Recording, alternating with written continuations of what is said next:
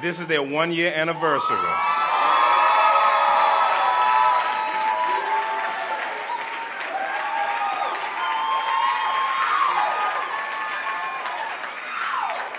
Wow. Praise God, praise God, praise God. We want to see a bunch of those, right? A bunch of anniversaries. And we pray that every anniversary is a celebration. That's a very important thing. Very, very, very important thing. Y'all know that we have dove into, God has graced us to get into another book. And the book is Jonah. We've been going through Jonah. We're in it 1 week. And we're in it yet another week. And I think this is a good bullseye for us.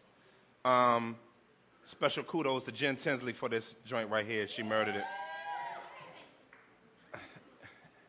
And other people, I don't know, Praise the Lord. Praise the Lord. It's called introspection. You know, one of the things about the Christian life that's easy to move past is looking at yourself. It's easy to point fingers. It's easy to get a diagnostic on someone else's soul. It's easy to be the terminator towards someone else. But the question is, have you gotten to the point in your walk with the Lord Jesus Christ where you can see yourself? Now, we're not talking about focusing on yourself in an unhealthy way, because I do think in theology today, when we talk about the idea of total depravity, one of the things that I'm concerned about is I think there's an idolatry in total depravity. Let me explain what I mean, because I don't want this series to become that.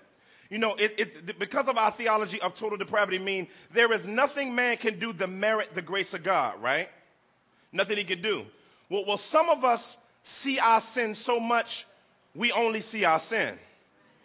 I'm so sinful, and I'm so tore up. I'm so distant from you, God. I'm such a man. And I'm, over and over and over again. And I'll just be honest. I get depressed being around those type of people, because I'm always seeing them, hearing about them. And I think we want to be careful in this series not to have an unhealthy view of total depravity. In other words, we got to get to the point where we walk in the cleansing of Christ, where if we confess our sins, he's faithful and just to what? Cleanse us, and to what? Forgive us of all unrighteousness. Now, if you continue to meditate on what God has cleansed you from, then God is no longer your God, but your sin is, because you're always looking at it. So when we talk about introspection, fam, we're not talking about zooming in on us in an unhealthy way to where the doctrine of total depravity becomes the central doctrine for the Christian life. That's called reverse pride. It's called idolatry. However, I do think that there is a healthy way that God wants us to look at ourselves and not remain within ourselves. And I think that's what God is doing with Jonah. You know, Jonah, we saw last week, got a call from God to go, and most people jump to the fish, whatever it was, what type of Leviathan animal, whatever. Most people zoom in, and that's the only part of the story. Jonah run from God, don't run from God. That becomes the story. But the book of Jonah is way more theologically dense than that. It has way more depth that I think deserves our meditation and our attention. And so here today we're going to dive into the series, and I'm basically through the book. It's just one big sermon. So I'm really not going to create another outline. I'm just adding a point to the message from last week. So I only got 1 point today. 1 point. We're just going to walk through 1 point from verses 7 through 16. 1 point. And that's all we're going to walk through. We're going to, last week we talked about God wants to expose our heart to us, right? And then we talked about he wants to expose our heart towards his word, towards worship, towards prayer, and towards ministry or mission. We talked about that, right? So this what I believe, this is a, y'all know I never say this, but I believe this today is a rhema word for Epiphany. I believe it is. Because the point I want to make today, and I think the text is making, is God exposes our hearts towards his truth. I think that's going to be important for us as a church. And we're going to see in this passage, I want to read it, then we're going to just dive into it. All right? So that's the point. You can write it down. God wants to expose our heart towards truth. We're going to dive in. Verse 7. And they said to one another, come, let us cast lots that we may know on whose account this evil has come upon us. So they cast lots, and the lot fell on Jonah. Then they said to him, tell us on whose account this evil has come upon us. What is your occupation, and where do you come from? What is your country, and of what people are you? And he said to them, I am a Hebrew. I fear the Lord, the God of heaven, who made the sea and the dry land. I'm going to tell you why I said it like that. Then the men were exceedingly afraid. It's crazy. And said to him, what is this you have done? For the men knew that he was fleeing from the presence of the Lord because he told them. Then they said to him, what shall we do to you that the sea may quiet down for us? For the sea grew more and more tempestuous. It's a good word. He said to them, pick me up and hurl me into the sea, then the sea will quiet down for you. And for I know it is because of me that this great tempest has come upon you.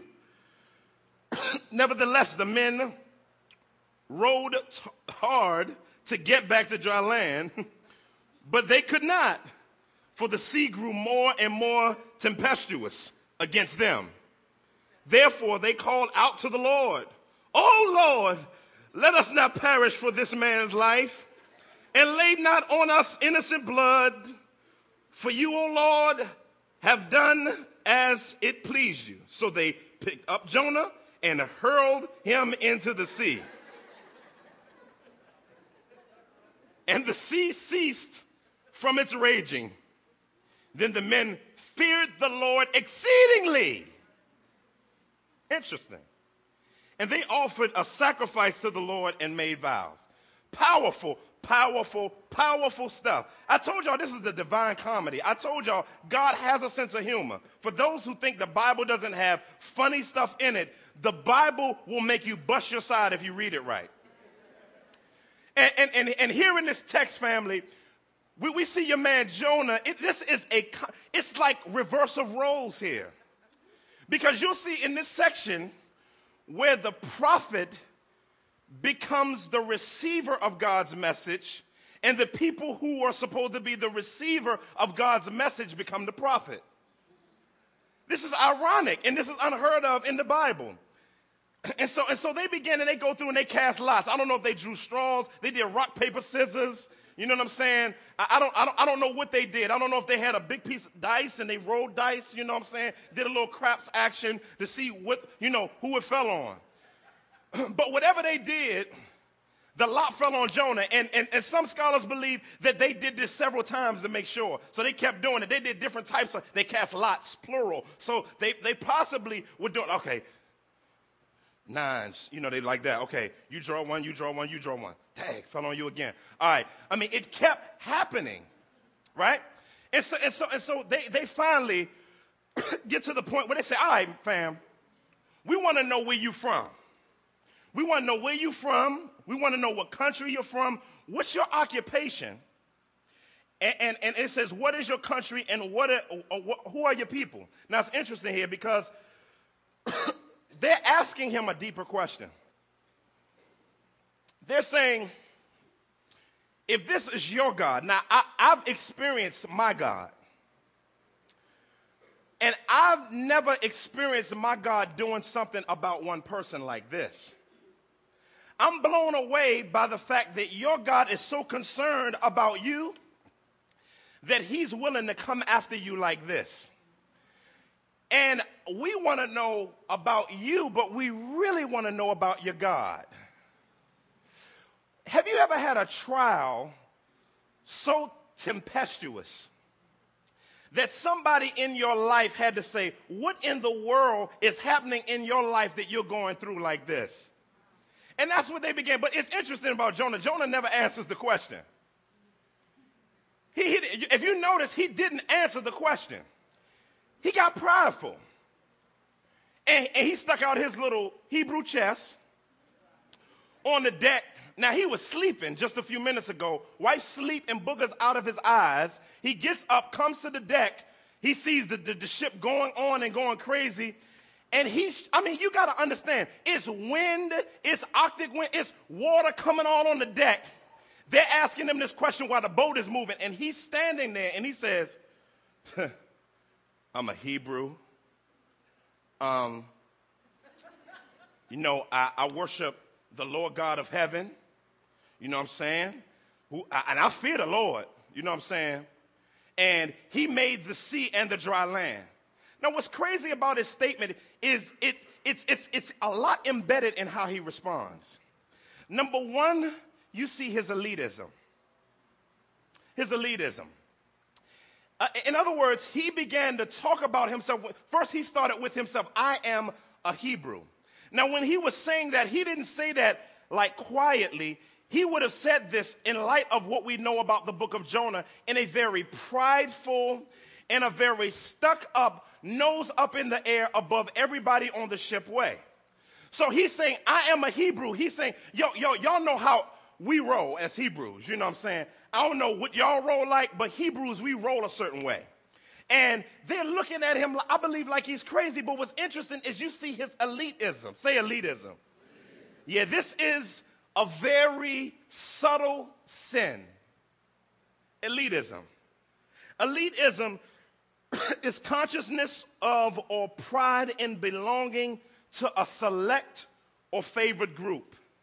The belief that certain persons or member of certain classes or groups deserve favored treatment by virtue of their perceived superiority as in intellect, social status, and financial resources. Elitism. Elitism is one of those things that you have to be careful of, because that's why I always struggle when somebody say, how you doing? Oh, I'm blessed and highly favored in the Lord. Now, I'm not saying I don't like the statement, and I don't think that that's not true. It's something about it.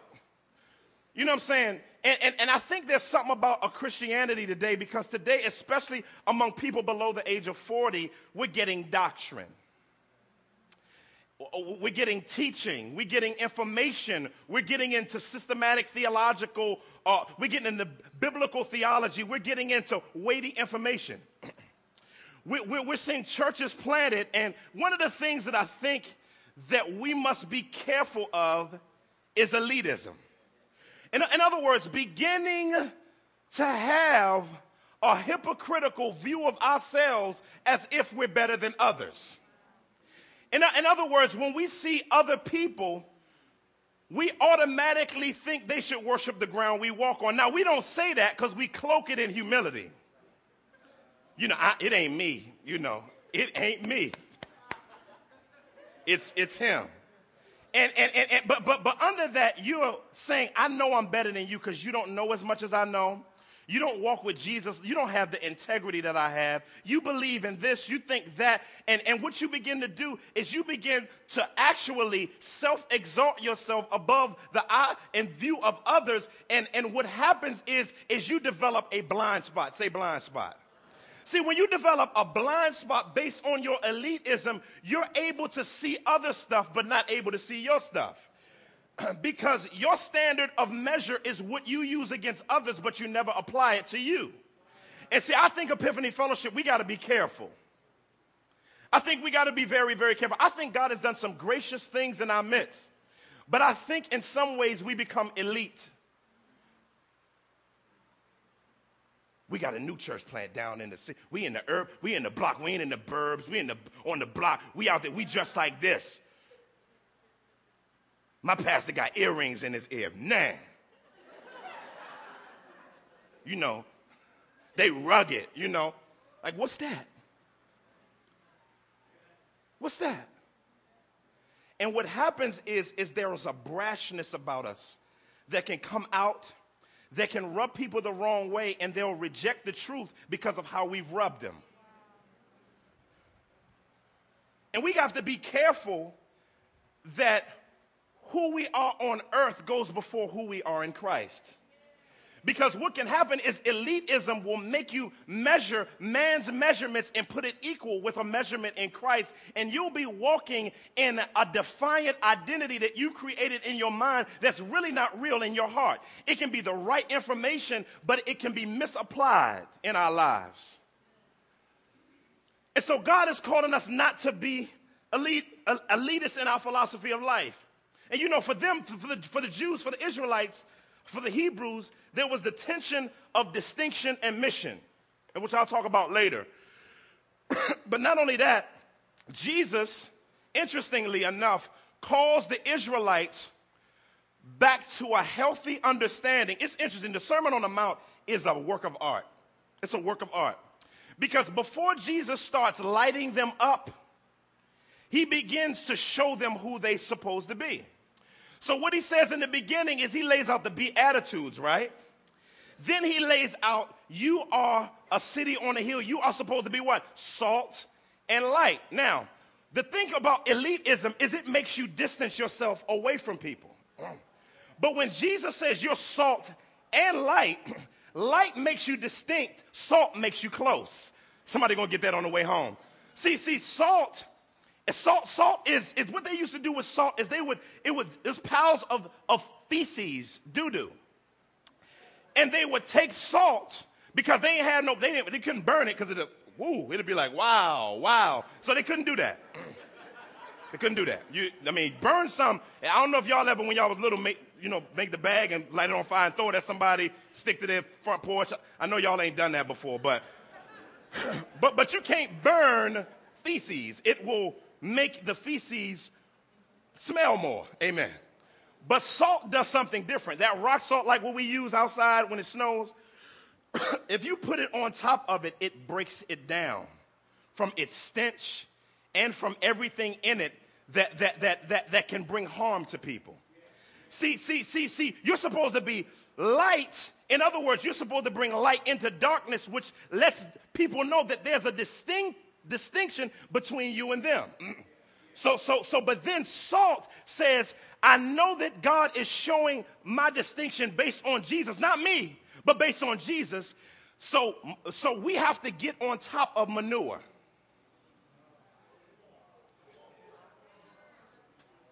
See, that means that you have to remember. That's why Paul always said, remember what you were once like. Don't act like you weren't once there. So don't front.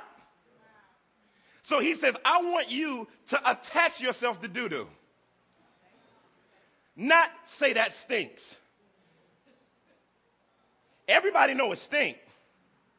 The question is anybody going to do anything about it? Elitism wants to be light, but doesn't want to be salt. We shining.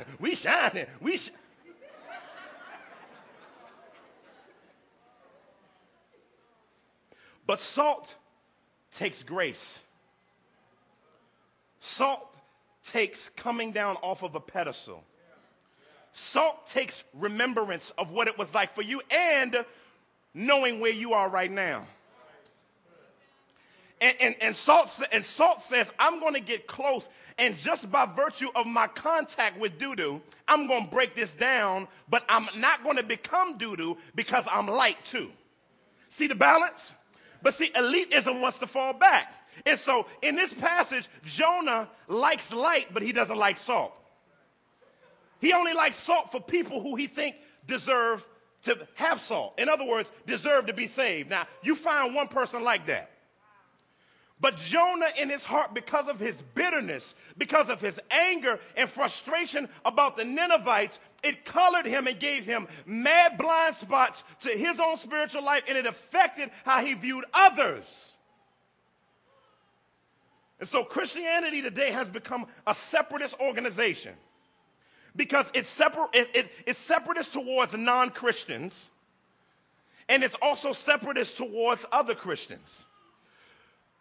So we have to be careful that if somebody has a doctrinal difference from us, that we don't, if they know Jesus Christ as Savior and they've trusted him, we shouldn't treat them like they're not believers.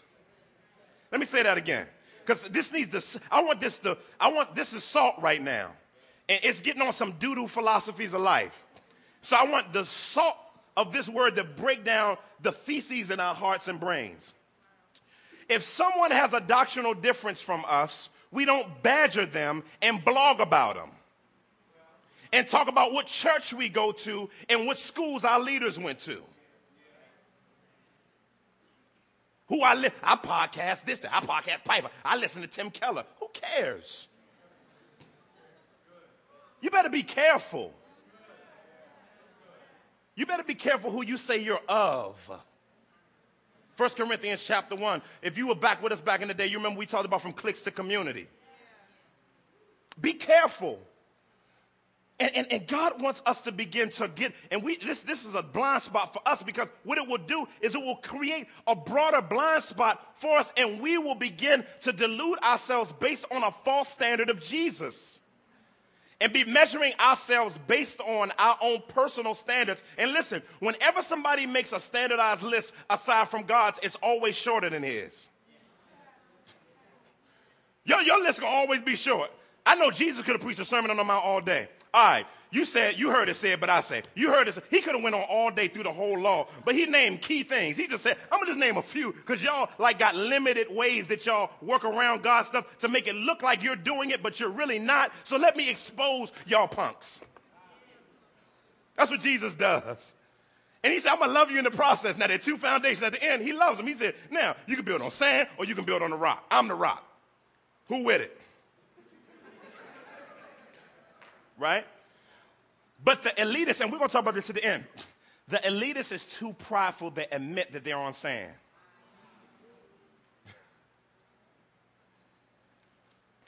But then listen what he says next. We can talk about elitism all day. Listen to what he says next. He says, I'm a Hebrew. You know, I don't know if he got in the B-boy stance. I mean, he was like proud of being Hebrew. But then he says something that's confusing to me. Like, the next statement that we're going to talk about, this is confusing in the mug. Listen what he said. I fear the Lord.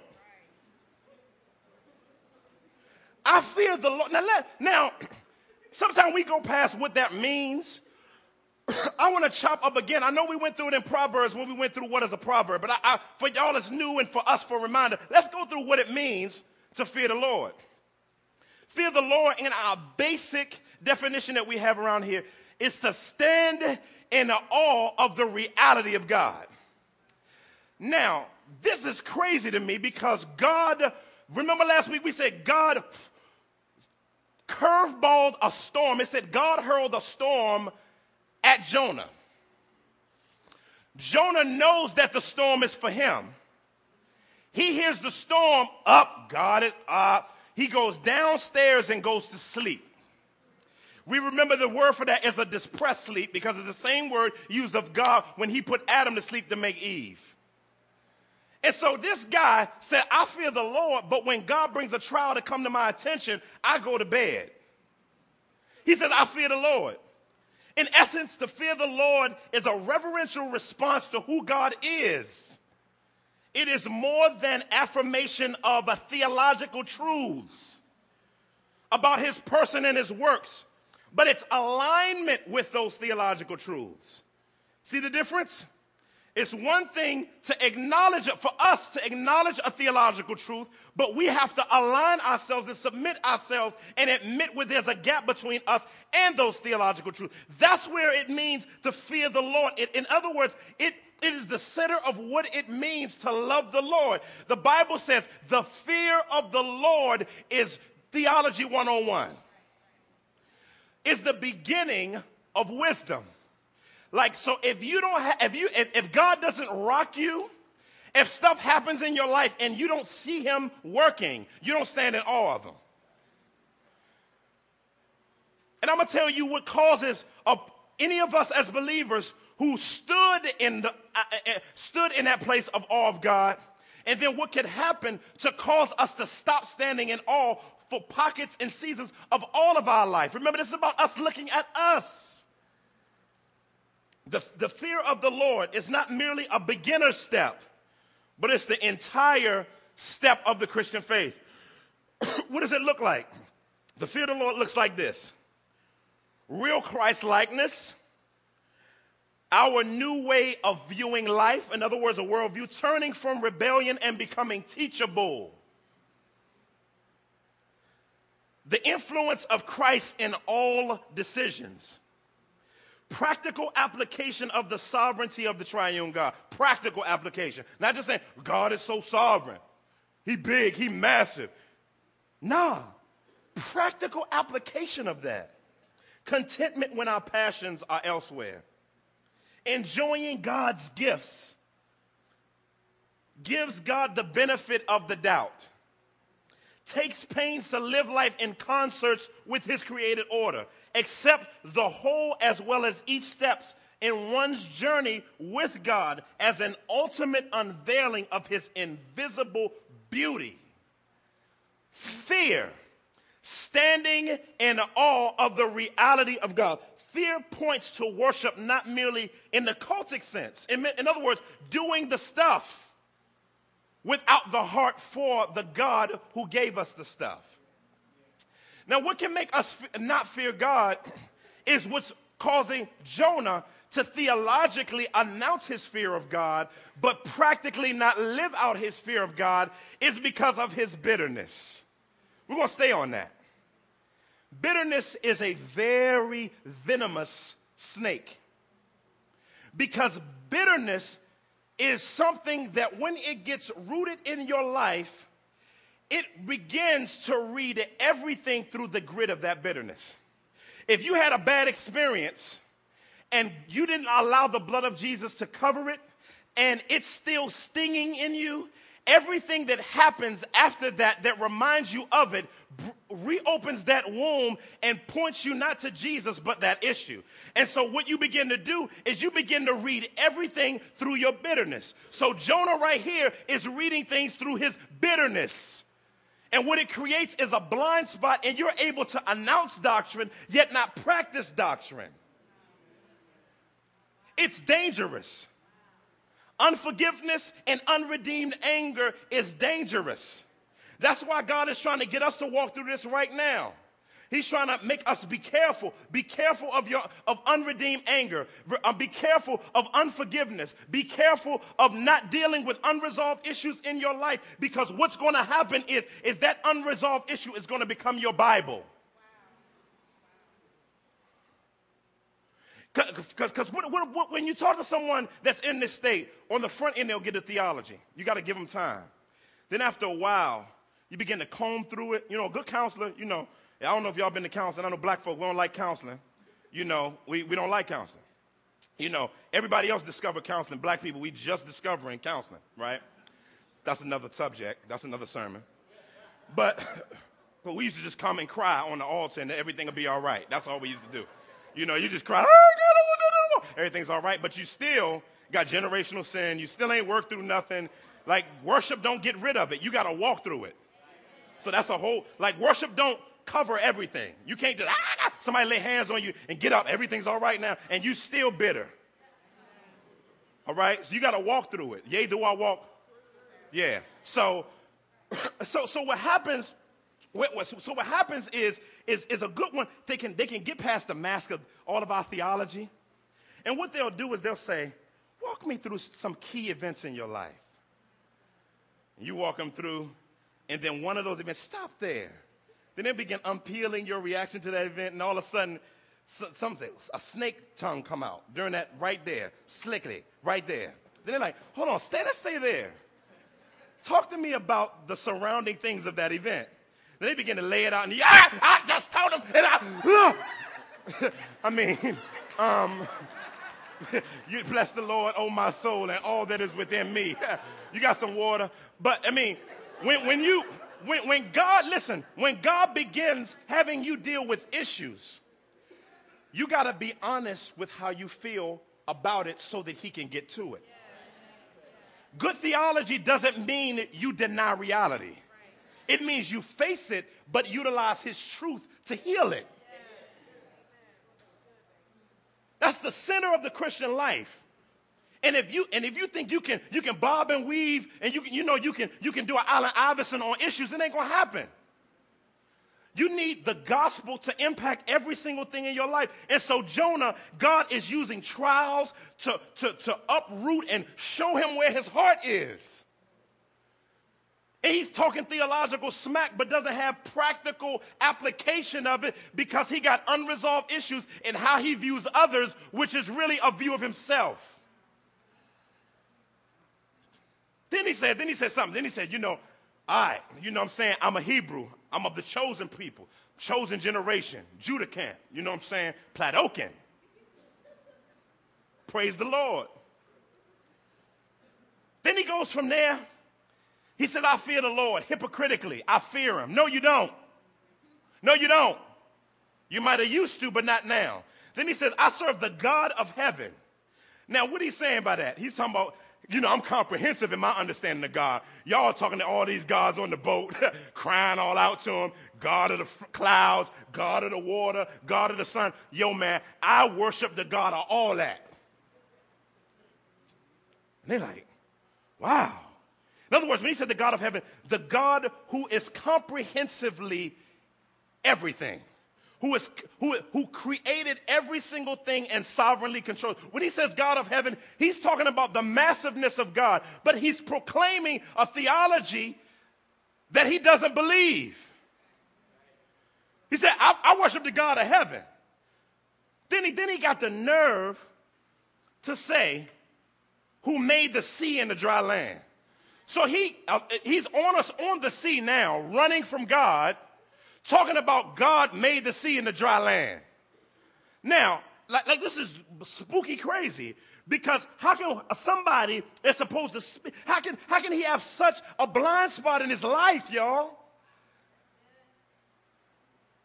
And that's what we don't need to be. All of us, as we look at where our lives are in blind spots, we got to be careful that we don't announce stuff we don't believe. What happened to him? He became numb. Say numb. That's a scary place to be. Spiritually numb is a scary place to be. It means that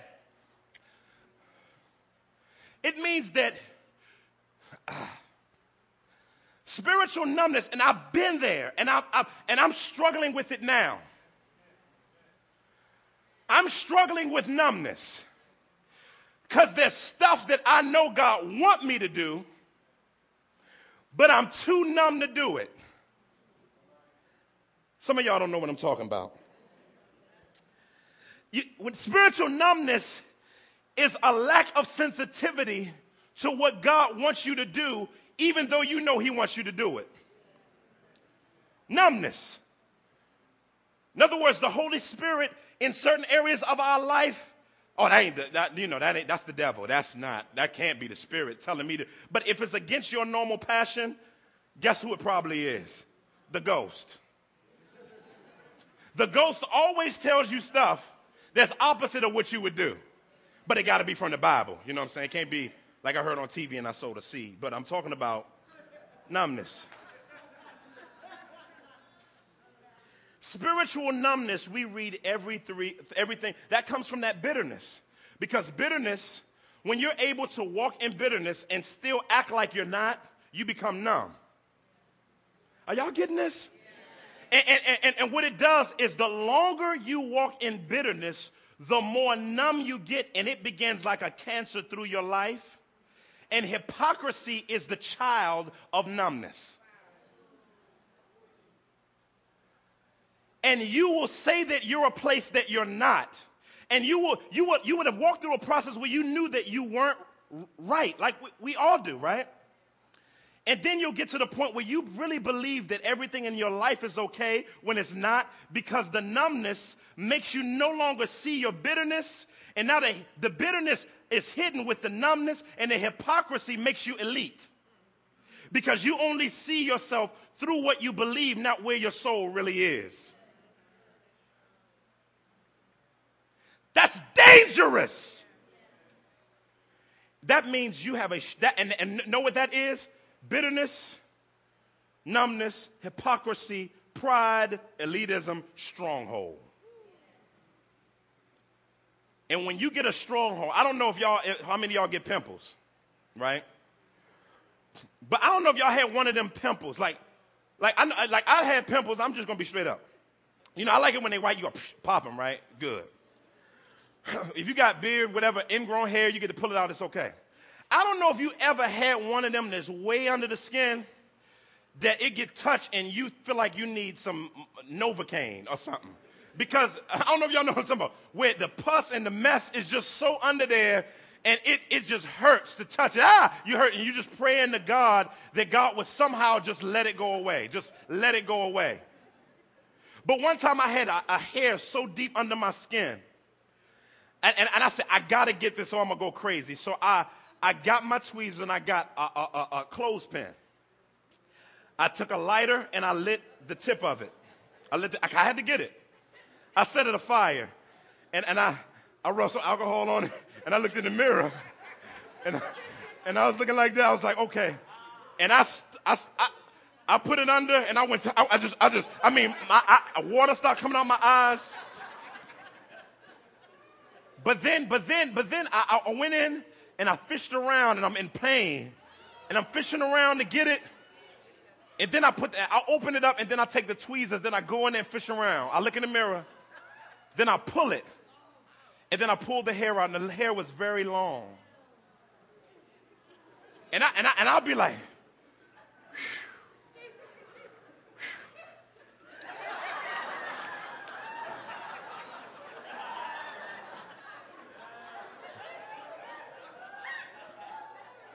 but the pain is gone because I took time enough to deal with the pain on the front end so it won't get more painful on the back end. All I'm trying to tell you today is you got to face stuff, and I know it's going to hurt. I know it's going to reawaken some stuff that you wanted to bury. But you don't let it get deeper. The deeper it gets, the more mining it takes to deal with the issue. God doesn't just look past unresolved. You got to go after it. In Jesus' name. That's why he died. So that no issue would be unturned in our lives. He said, he whom the sun sets is, yes. That means for real free. That doesn't mean fake freedom. And see, see, some people preach fake freedom because they think it's momentary and they come real quick. Just come by my prayer cloth and you'll be free. It doesn't happen like that. Freedom is a process and an event. You're positionally free, but the cross gives you the sanctification know-how based on the community, the graces, prayer, the word of God, wise counsel, to begin to get those deeply rooted spiraling hairs that are causing deep infection in your soul to be pulled out.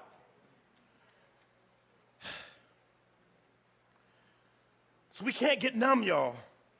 And then look at Jonah. This is funny. After he announces who he is, they got scared. They said, oh, this dude is tripping. They said, he tripping. This dude going to come on the ship knowing a God is after him. So they got afraid. Now, they got afraid because, guess what? They believed his theology.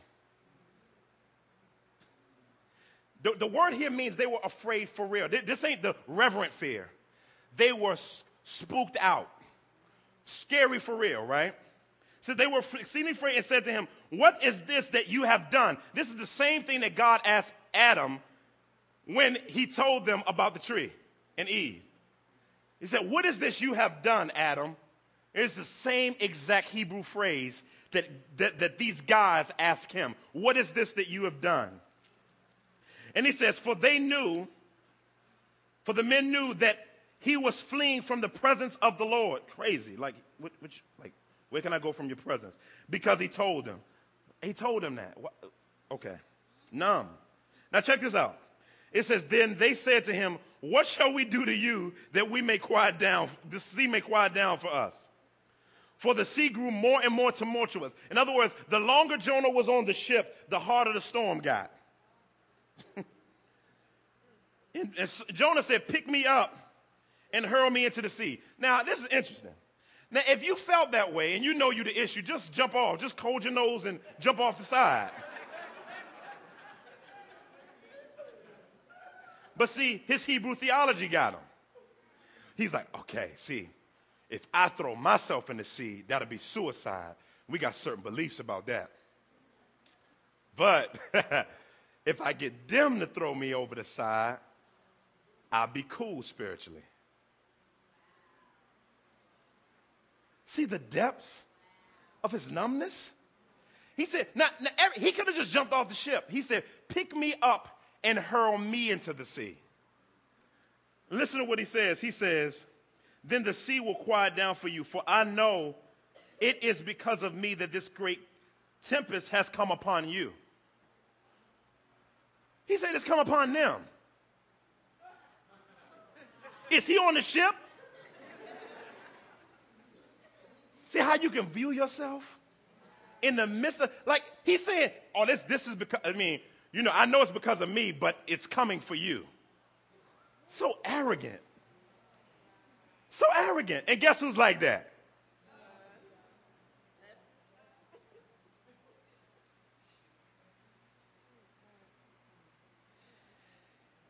Then he says, nevertheless, the men moved the row. So they cared more about his life than he cared about theirs. So they said, no, we're not going to throw him over. So they tried to row harder. So Jonah got on the ship. He didn't care about their life because he cared more about his life. But the unbelievers care more about Jonah's life than Jonah cares about their life. You see the reverse prophetic move right now? They're trying to save his life. He's trying to kill them, right?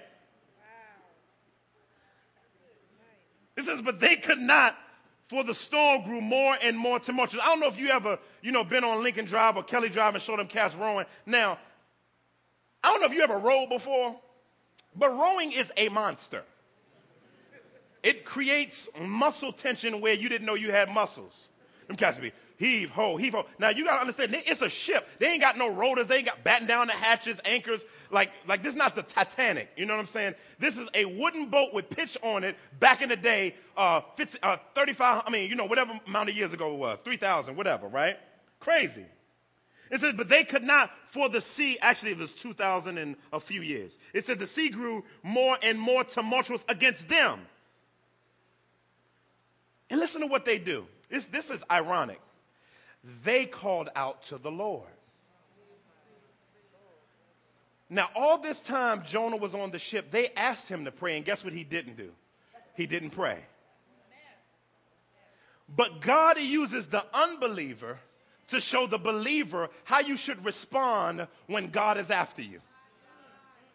And what's powerful is the text said at first they called out to their gods, but now they're calling out to Yahweh. Now that is gorgeous. Know why? Because they're calling to they're utilizing the covenant name of God to separate themselves from saying, like, I'm not calling out to them cats no more because I don't know what they're like now, because I see you're a different type God. You wreck shop. So, Lord, they said, and so they started hollering. I can't imagine. They walking the floor, tearing it. I don't know what it looked like while the storm is going on. And they're scared because they think that them throwing Jonah overboard is going to make the storm worse because he's of the Lord, right? And they beg God, don't count this against us. Look how much they cared. It says, oh Lord, let us not perish for this man's life, and lay not on us innocent blood for you. Oh Lord, have done as it has pleased you. So they picked up Jonah. I mean, can you imagine the scene? The water's rushing. The water's coming on the boat. They done threw all the cargo over. And then they pick up Jonah. They say, all right, come in, man. I don't know if it took a couple of them. And usually if you watch a pirate movie, somebody told to walk the plank, they kind of like this. But Jonah he just kind of sets himself up. They pick him up. Storm winds, everything. Wakosho. Then all of a sudden, God takes the wind back from the sea, back into his hand. and it's calm again. And them cats like,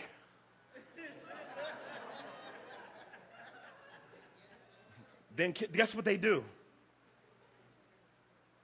They feared the Lord. The person who had the most experience with God didn't fear the Lord. Guys have one experience and they fear him. One experience and they're changed forever. Listen to what it says they did. It said they feared the Lord a whole lot, exceedingly. And they offered sacrifices. They worshiped the Lord. They worshiped the Lord through the sacrifices, and they made vows. Now, we don't know exactly what their vows were. We don't know exactly what their vows were. But it is probably clear on some level when we talk about their vows that they made to the Lord. They probably, in spite of all of Jonah's bitterness, hardness of heart, although it's not stated in the text, I think it's clear that they could probably announce their allegiance to the living God. In this moment, in this one moment, and you see that people who don't know God as much as he didn't have the Torah, they didn't have the Torah, they didn't have the law, the prophets, and the writings.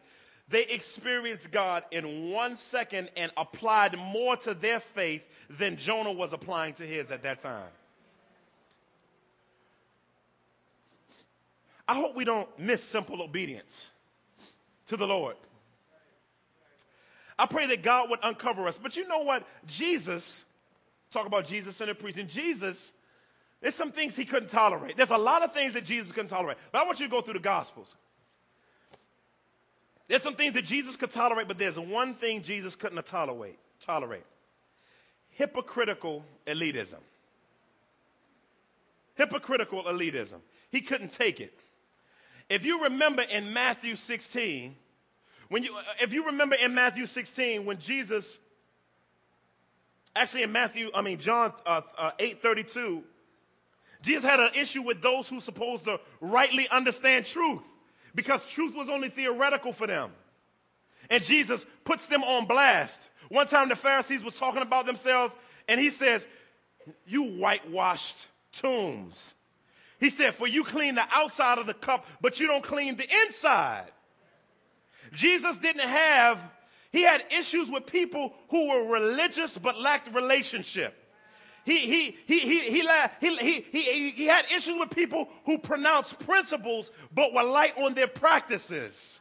He was struggling with people who thought they had depth through their lips but lacked practice in their doctrine. He had issues with them. And he was always, one of the things Jesus loves to do is show religiosity how to practice relationship. And so we see Jesus is the great balance of all of this. He comes from heaven to earth. Who else has the right to be elite?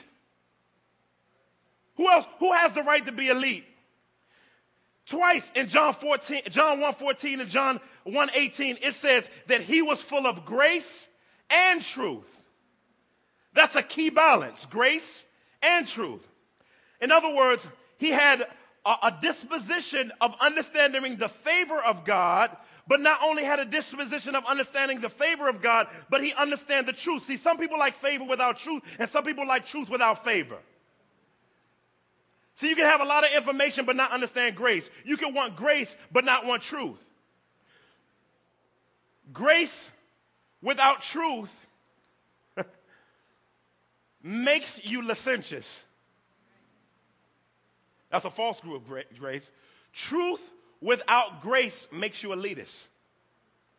When the two come together, when it says that Jesus was full of grace and truth, that means he was controlled by it. That grace controlled him as well as God's truth. That's what I pray for us. That we would be like our Lord and conformed in his image where grace and truth meet.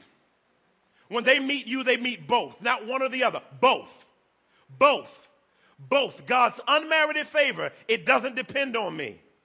Even though it doesn't depend on me, I have a responsibility to truth. But you become elitist when you say, it does depend on me, and I have information that lets you know that it does. But see, the person that's wrapped in the drape of the skin of the Lord, the living Lord, the risen Lord, and his blood, understand that it doesn't depend on me, but that's not an excuse to act a fool. And so I have a responsibility to truth, but I humbly lay it out because I know you're going to see some stuff. But I'm going to let you know he's covered me, but that still makes me responsible to contend, not to become content. And so I pray that that's what our hearts become, family. That our hearts, that we don't become an elitist community that becomes better than every church in Philadelphia and on the planet. We think we're better than everybody. We think we know everything. I pray that. Now that doesn't mean the sound doctrine is void. Like, don't walk out of here talking about, see, told you that doctrine stuff don't get you. No, don't walk out of here with that. That's not what we're saying. We're talking about, the word sound means healthy, the Greek word. We've took sound, the terminology sound doctrine, and we've made sound doctrine mean information dump. But the word for sound means to get a clean bill of health from a doctor, healthy. Healthy doctrine. In other words, healthy means that it impacts you and gets rid of issues.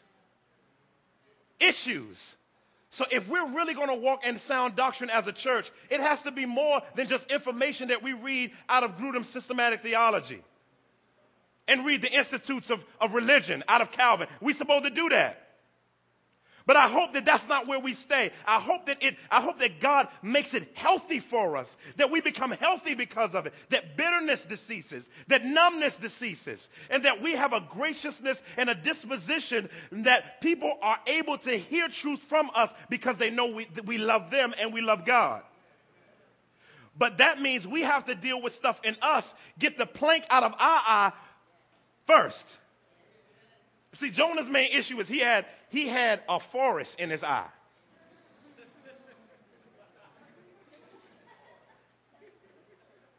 Guess who else has a forest? And so we got to ask God to give us the grace. But getting stuff out of your eye, I don't know if you had a hair in your eye before. Try to get it out of your eye. It hurts, doesn't it? That's what it's going to take. It's going to take some hurting. But I'm telling you, if you open your eyes and allow Lord to deal with some stuff, family, you talking about health? True health. And I pray that's the center of our lives, that Jesus Christ, because he's already made us healthy through the cross. Now it's time for us to pick up the cross so that it can practically impact where we are in our everyday life. Amen? Amen, amen, amen. Father, we pray that you would deal with every single issue in our life.